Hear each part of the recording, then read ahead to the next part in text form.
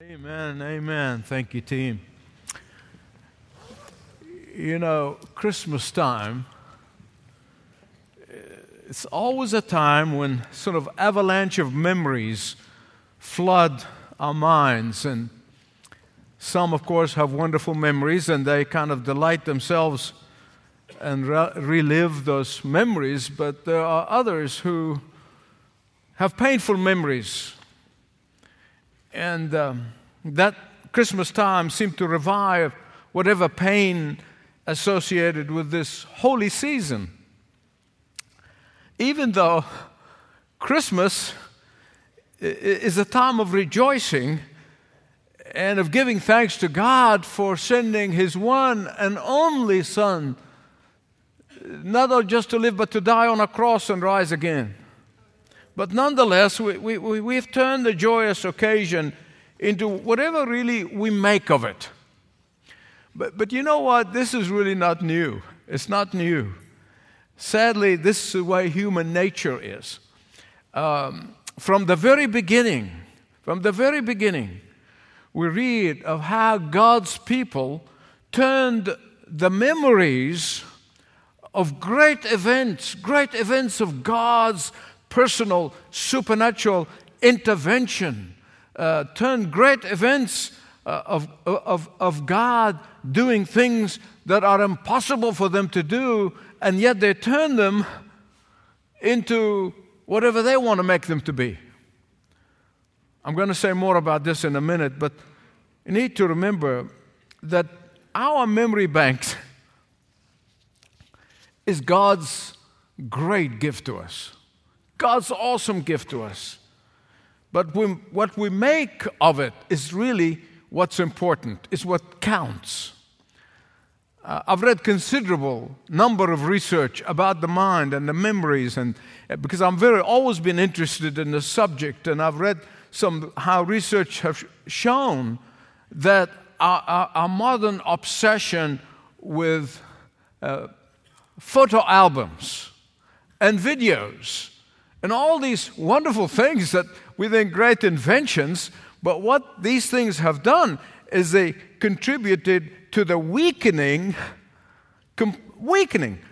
of what was once absolutely powerful memory in past generations. Memory bank that is capable of storing vast amount of information.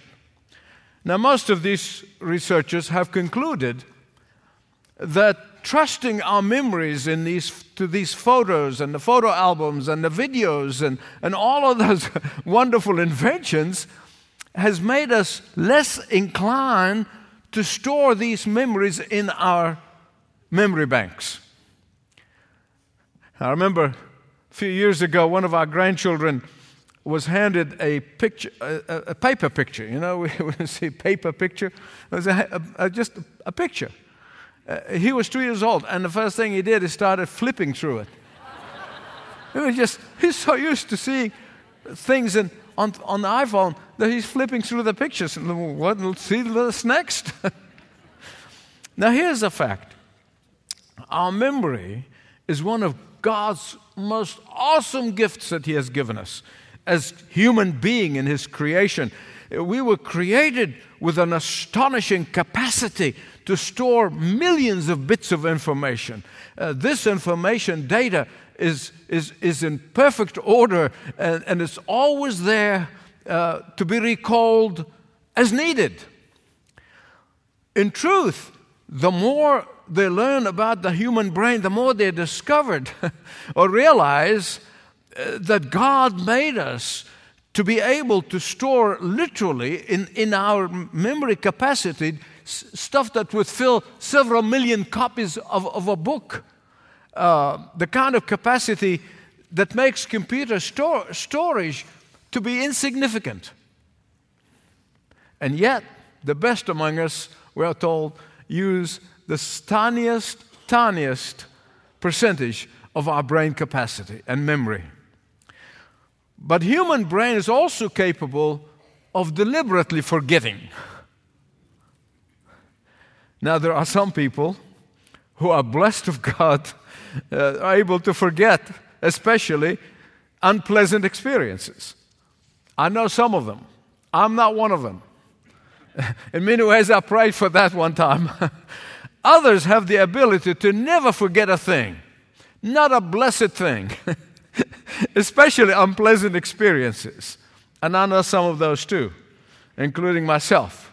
We often joke about old age and forgetfulness, and I'm going to disabuse you of that in a minute. Listen, I've been on this side, now I'm on this side, so I can speak freely. See, most of these things about old age, memory of old age, is absolutely inaccurate. It's not true. Let me give you an example.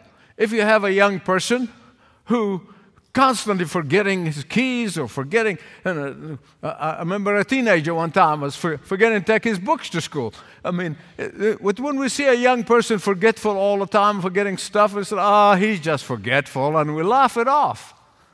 But if an older person forgets where he placed his keys, say, it's old age. It's not true. For most of us, young or old, listen to me, most of us, young or old, we'd always remember that which is important to us. Always. A businessman might forget a Bible study or a prayer meeting or this meeting or that meeting, and never forget the closing day for a lucrative multi-million-dollar deal.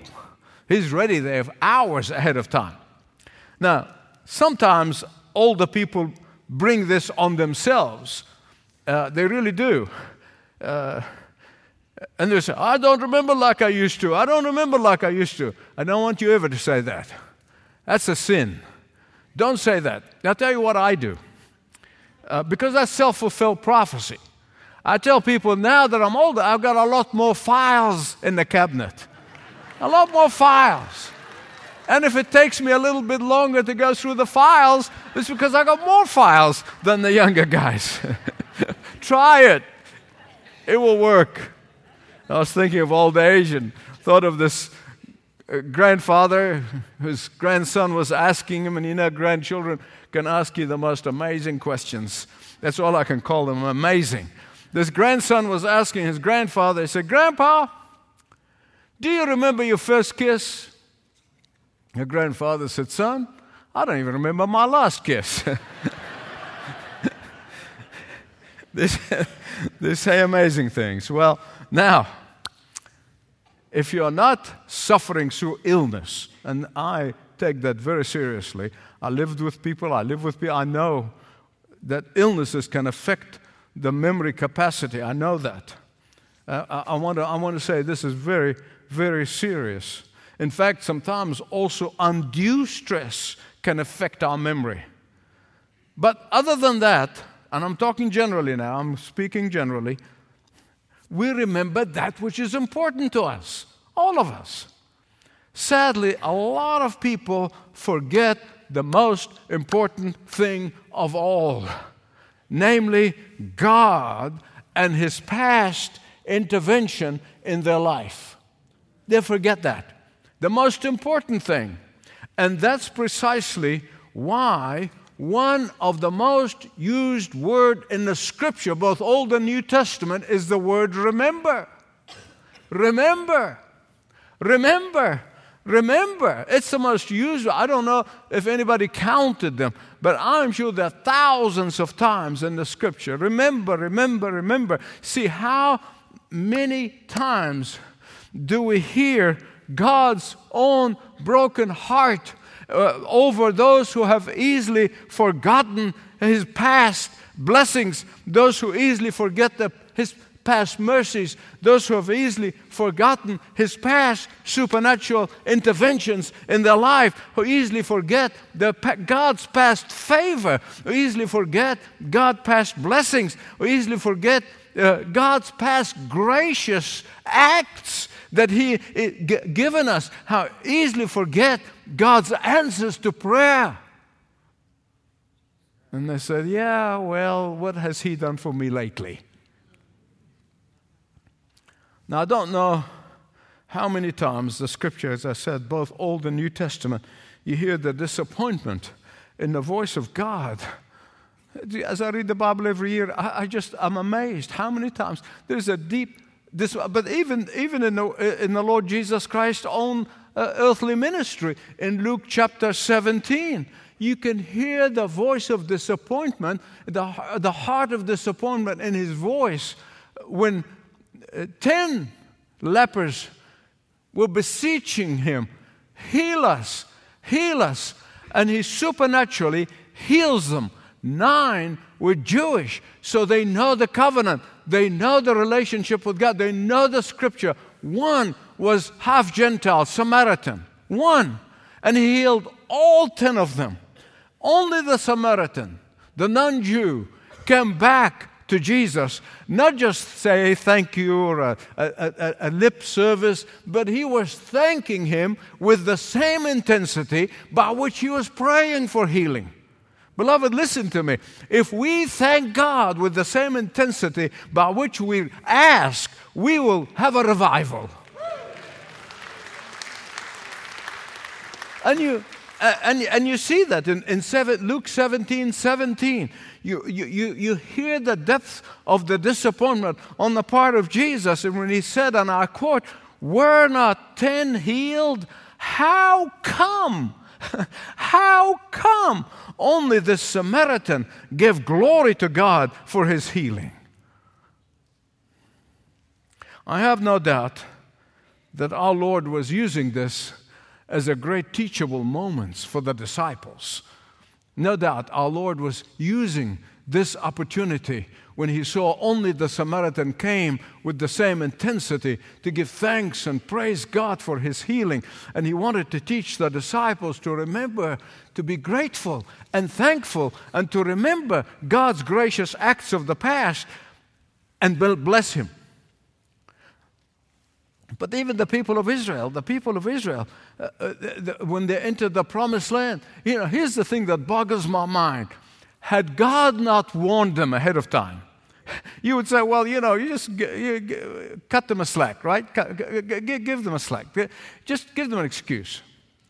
But how many times God warned them in Leviticus and in Exodus and in Deuteronomy particularly, how many times he warned them. He said, when you go into the promised land, when you prosper, you're going to forget me.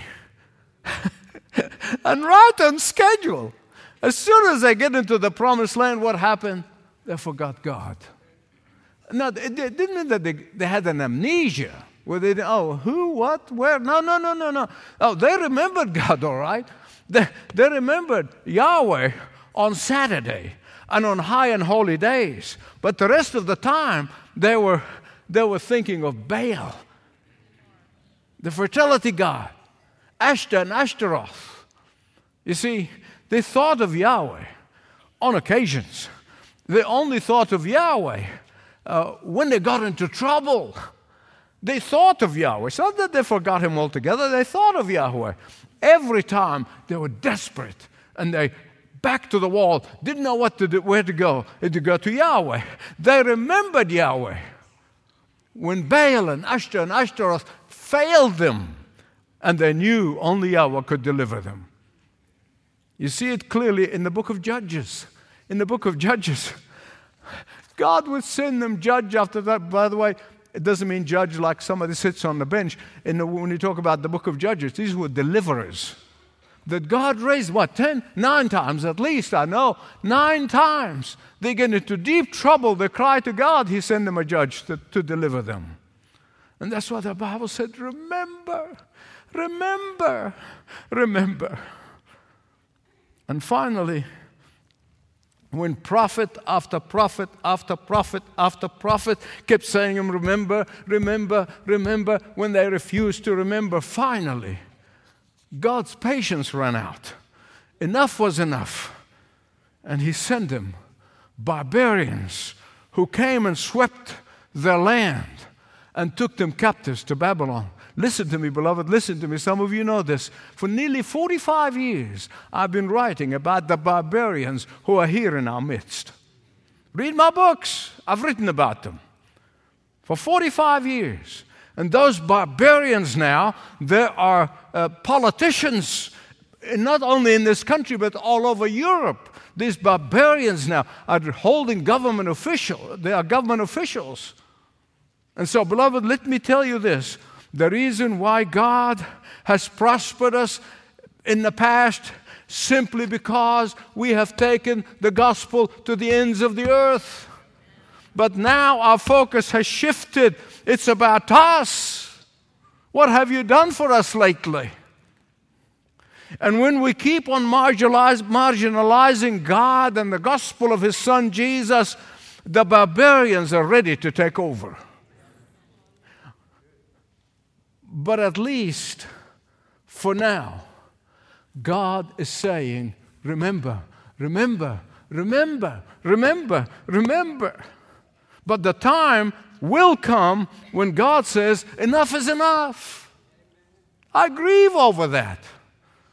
As we in the West keep on drifting away from God, as we keep on marginalizing God, as we keep on pushing God to the edges of our culture, as we only get warm and fuzzy feelings around Christmas time, as we pursue our pleasure above all else, certainly above God's Word, the barbarians who are already here will take control. The very reason why God established the feasts and the festivals of Passover and Sabbath and all that, God wasn't trying to ruin their fun. No. He was establishing these events and these times so that they would permanently remember of God's gracious past acts in their lives with their ancestors and with them. Oh, but alas, these festivals become all about them. Oh, they become about them. Empty celebrations. They lost the meaning. And the reason our Lord Jesus Christ did not want His believers in the New Testament church to fall in the same trap as Israel, He established the Lord's Supper as a permanent reminder of the colossal cost that cost Him to go to that cross, to die for you and you and you and you and you and me. And yet some churches go through the rituals. Some of them do it every day, several times a day. They lost the meaning. Others don't remember or celebrate altogether. Question: why did God have to remind them and us all the time? All the time. Answer: because recalling their memories of God's redeeming grace generates hope for the future. Because recalling past interventions deepens our love for the Lord. Because recalling past blessings heals us from the illness of not growing in our love for Jesus. Now, in the past several messages, for those of you who are visiting today or guests, we have been going through the Shema. Can you say that with me? The Shema is the word "hear" in Hebrew. Hear, O Israel, the Lord your God is one God, and you shall love the Lord your God with all your heart, soul, and mind. We've been going through all that in the last several weeks. And today I'm going to conclude this series of 6 messages on how to love the Lord with your memory. How to love the Lord with your memory. Because our memory literally helps us sum up all the other 3. All the other 3, heart, soul, and mind. Because our memory helps us to deepen our love for Jesus. I left it all the way to the end. Now, I want to show you from the Word of God. I'm not clever enough to know how to do this. So I go to the Word of God. So if you turn with me to Psalm 42, Psalm 42. And if you don't have your own Bible, or iPhone, or whatever, you can grab one in the seat in front of you, and it's page 881. Page 881 in the Pew Bible. Grab it. Have it in front of you. If you don't have it, you didn't bring your own Bible. I don't know whether it be on your phone or iPad or whatever you brought with you. Even though I'm only going to focus on 3 verses very quickly, only 3 verses, but I want us to stand up and read the entire psalm. It's not a very long psalm, it's a short psalm. So if you stand and read, I'm going to read the first verse as I often do and let you read the rest of it so that you let the Word of God sink deeply. As the deer pants for the streams of water, so my soul pants for you, O God. Yeah.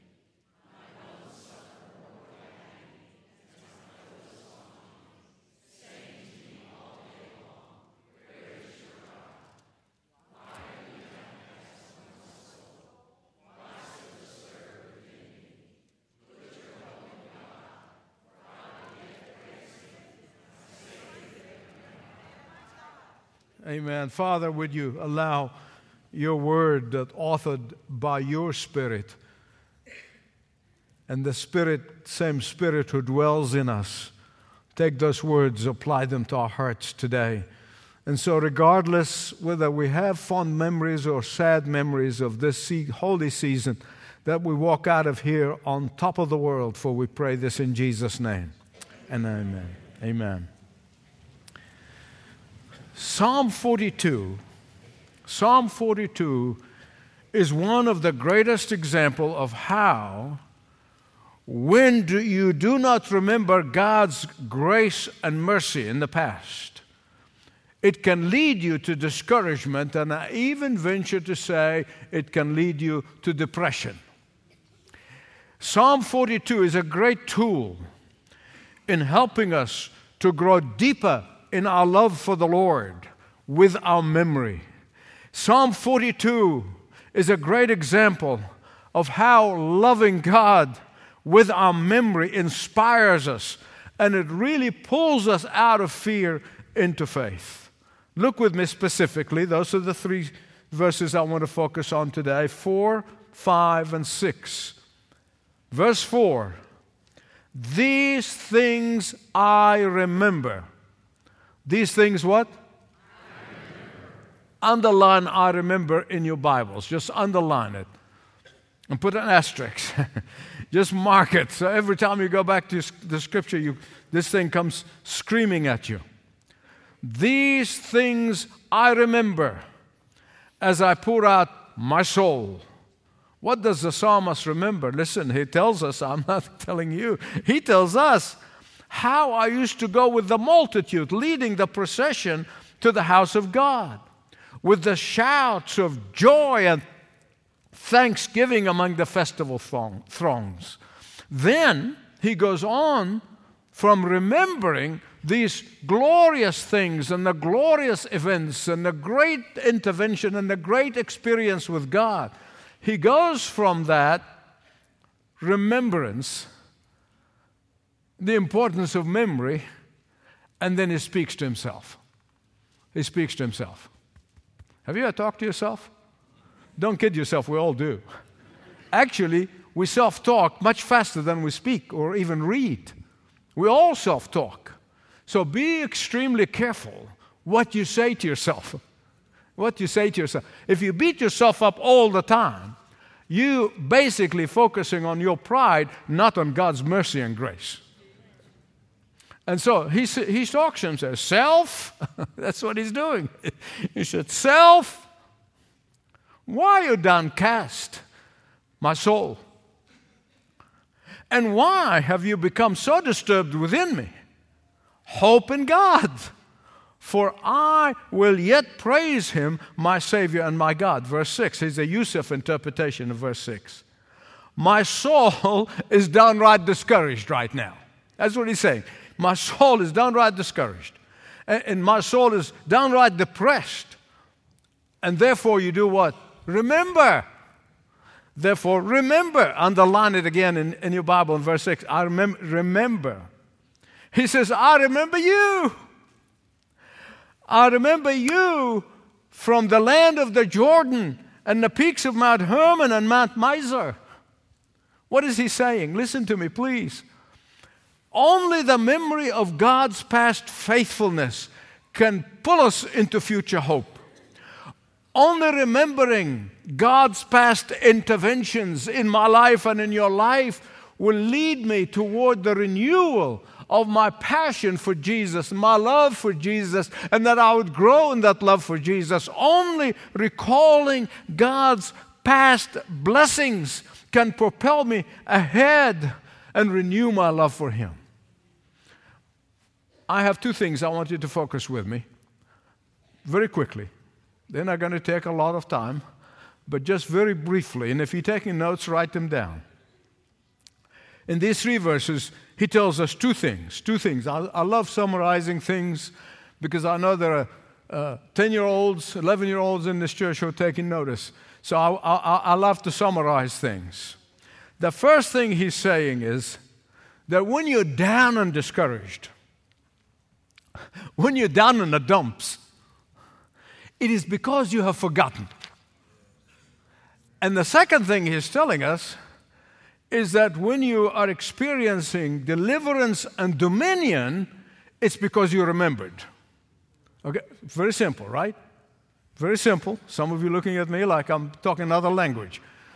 It's very simple, right? Here's how I make it even simpler. Down you forget, up you remember. Let's say them together.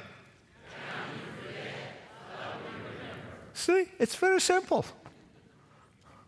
First, when you are down, defeated, and discouraged, is because you have forgotten. Whether your forgetfulness is intentional or not, it doesn't really matter. Whether your forgetfulness is by design or not, it doesn't really matter. What really matters is that you retrace your steps,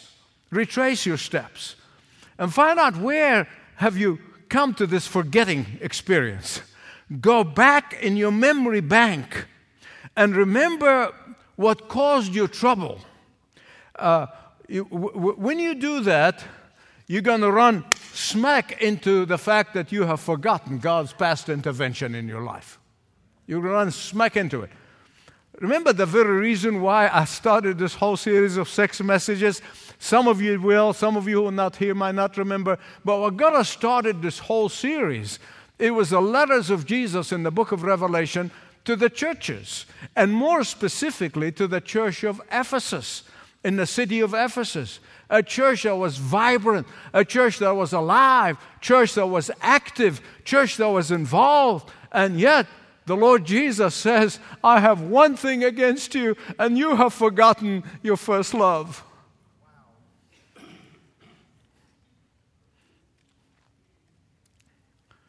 And that really what reminded me at that time that after the series, I need to do something about how not just to fall in love with Jesus, not just to stay in love with Jesus, but to grow in your love for Jesus. And this is the whole impetus behind those 6 messages. You also remember back then when we looked at the letter to the church in Ephesus in Revelation 2:5. Revelation 2:5, when he said to them, I have this one thing against you. You've lost your first love. He also gives them the cure. He gives them the cure. He said, remember from where you have fallen. Remember where you have fallen. See, here's remember again. And that's the beginning of the cure. Remembering, retracing your steps. That's the beginning of the healing. That's the beginning of the renewed love for the Lord. That's the beginning of a new and greater blessing in your life like you've never experienced before. Retrace your steps. Retrace your steps. Find out, how did you get there? How did you get there? Let your memory do the walking. Go back to where your trouble began. And oh, by the way, be honest with yourself. Be honest with yourself. Don't gloss over. Evangelicals have an amazing way of being able to gloss over the real reason as to why the love for the Lord has cooled off. Examine your memory bank. Audit your memory accounts. Please hear me right. This is really important. Sin is a great deceiver. Sin is a great deceiver. And I'm telling you, none of us who have experienced have fallen in sin without realizing how deceptive sin is. It's so deceptive, but particularly in the times when we are spiritually weak, we're all more than happy to comply with that deception. We would rather convince ourselves that we are just fine. It's really not our fault. It's somebody else's fault. It's my upbringing. It's my father. It's my mother-in-law. It's somebody else's fault. It's the government fault. Man, have you ever heard, I certainly haven't, in the 73 years, more victimization and we're seeing in this time, in this culture. It's not my fault, somebody else's fault. Hey, when are you going to take responsibility? Why am I saying this? Beloved, listen to me. Because we are reluctant to face up to the fact that our love for Jesus has cooled off, that our love for Jesus became frosted, that our love for Jesus has been lost in the shuffle of life and even sometimes in the prosperity that He gives us. We are often hesitant to admit that it is easier to just enjoy life than confront our spiritual failures. I know that.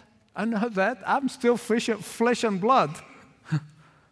But until we face the reality that we do not love Jesus with all of our minds and all of our hearts and all of our soul, we cannot go any deeper with Him and loving Him more every day. I've come a full circle in this series. And so the second thing the psalmist tells us, Psalm 42, that the only hope for renewing our love for the Lord, the only hope for growing deeper in our love for Jesus, our only hope in moving forward from one point of glory into another in our Christian walk. Go back to your memory bank. Go back to your memory bank. Now, here's some things that you can take to the bank. Not your memory bank, but to the bank. The Bible never points to a sin in our lives without pointing to the way of forgiveness of that sin. Some of these most popular preachers are running around saying, I don't like to preach about sin because I want people to feel good about themselves. What they're doing, they're deceiving people. What is happening is that they're handing people Band-Aids. Well, Band-Aids might work for just a short period of time until next Sunday when they come looking for more Band-Aids. Be very careful of a preacher who draw you to himself. Only those who draw you to Jesus. Only who point you to the Word of God. And so they raise a whole generation of people that are dependent on their motivational speech. They cannot cure the problem. People can keep coming. But when the Bible points to a sin, listen to me, when the Bible points you to a sin or a problem, a spiritual problem in our life, the Bible gives us the permanent solution to that sin and the problem. He gives us a permanent solution.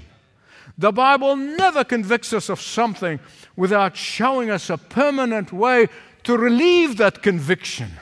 Why? Because our past memory is linked to our future hope. Because our past memory is linked to our future anticipation. Because our past memories are linked to our vision for the future. And so, it's not just in looking back and remembering what an amazing thing God has done in the past.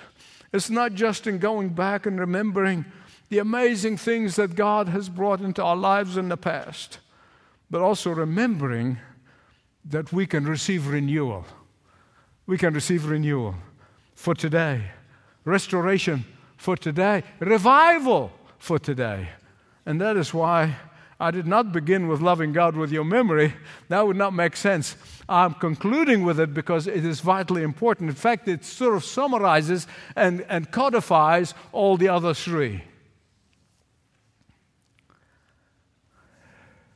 Now, beloved, I can testify to you. Whenever I testify to you, I'm testifying to my weaknesses. We just ran into one of our members a couple of days ago, and she reminded me, I often say, there's nothing good in me except Jesus. And it's the absolute truth. And so when I testify, I'm testifying to His glory and to His majesty and to His amazing grace. I can testify to you that I do this on a regular basis, sometimes on a daily basis, but I'm just saying regular in case I miss one day. But I do this in my prayer time on a regular basis. I begin to remind myself that if I was the only human being on the face of the earth, Jesus would have died for me. I remind myself, and I think of how the pastor of my parents' church, through vision, came and literally saved me from being murdered in my mother's womb.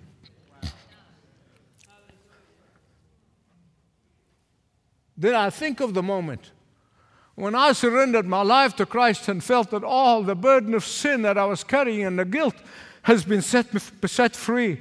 I remember that night like yesterday, even though it is 55 years ago.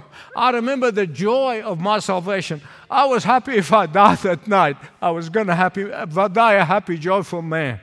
Then I remember in 1968 when I was delivered from Satan's deception.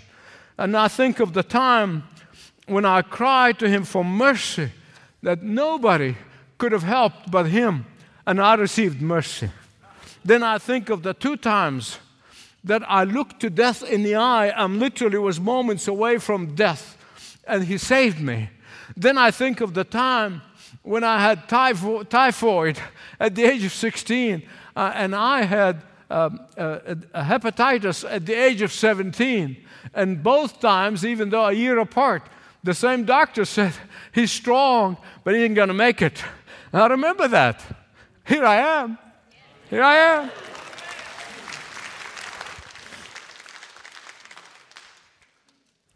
Then I think of the time when our eldest, at the age of 15, was hovering between life and death at the IC unit at Scottish Rite. In fact, I will never forget, the first person he showed on the scene was Roy Ludwig. Some of you remember Roy. We named the prayer chapel after him. Great Bible teacher. He showed up because his office was next door. And he was the first one to come. And he looked me in the eye and he said, these are the times when you begin to practice what you've been preaching. Now, those of you who knew Roy Ludwig and loved him like I have, you could never accuse him of being a soft touch. His family would tell you that.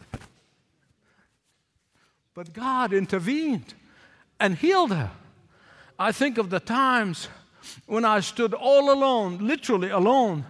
I stood alone, and I was convinced back then that if I die, nobody will find out for days to come. But He stood beside me. I think of the times when I interceded on behalf of many others, and God answered those prayers. Then I think of the times when I did not know which way to turn, and He shone His light, and He showed me the way. Beloved, this is just 1% of what I go through on a regular basis, loving Jesus with my memory.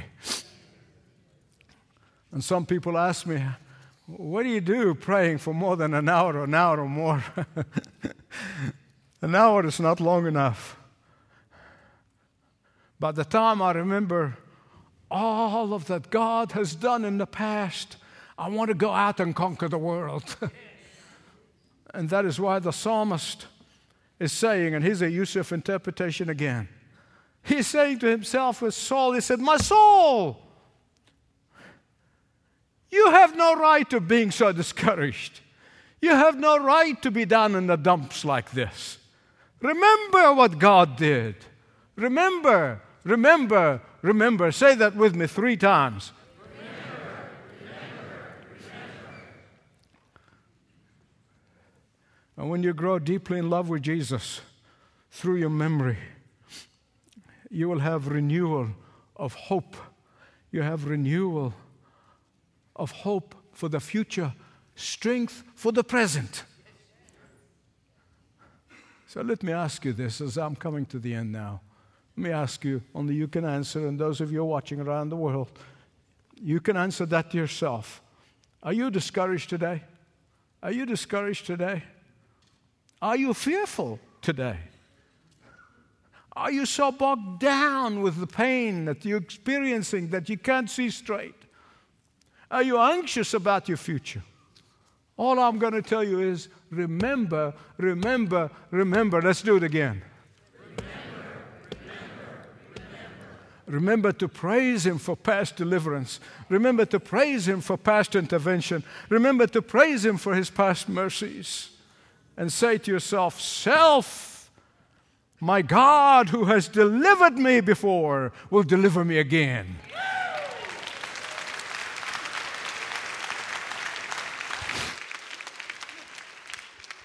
My God who stood by me before, He's with me now. He never leaves me, nor forsake me.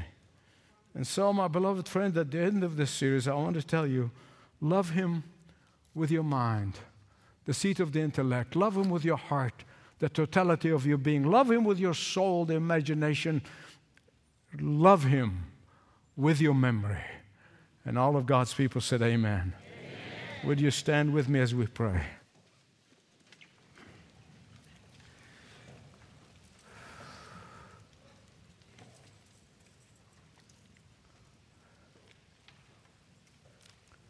Father God, you knowing the secrets of our hearts, and you know that I never ever reach a point of smugness and say that I love you with all my heart. But I tell you, confess to you publicly, and I know that all of my brothers and sisters in Christ would do the same, that we want to love you more every day. We want to love you more with our hearts every day. We want to love you more with our souls and mind, with our hearts every day. We want to love you with our memories every day, more every day. And you're the only one who can strengthen us to do that. We thank you. We praise you. We adore you. We worship you. There is none like our God. To Him all glory, majesty, dominion, and power. Amen.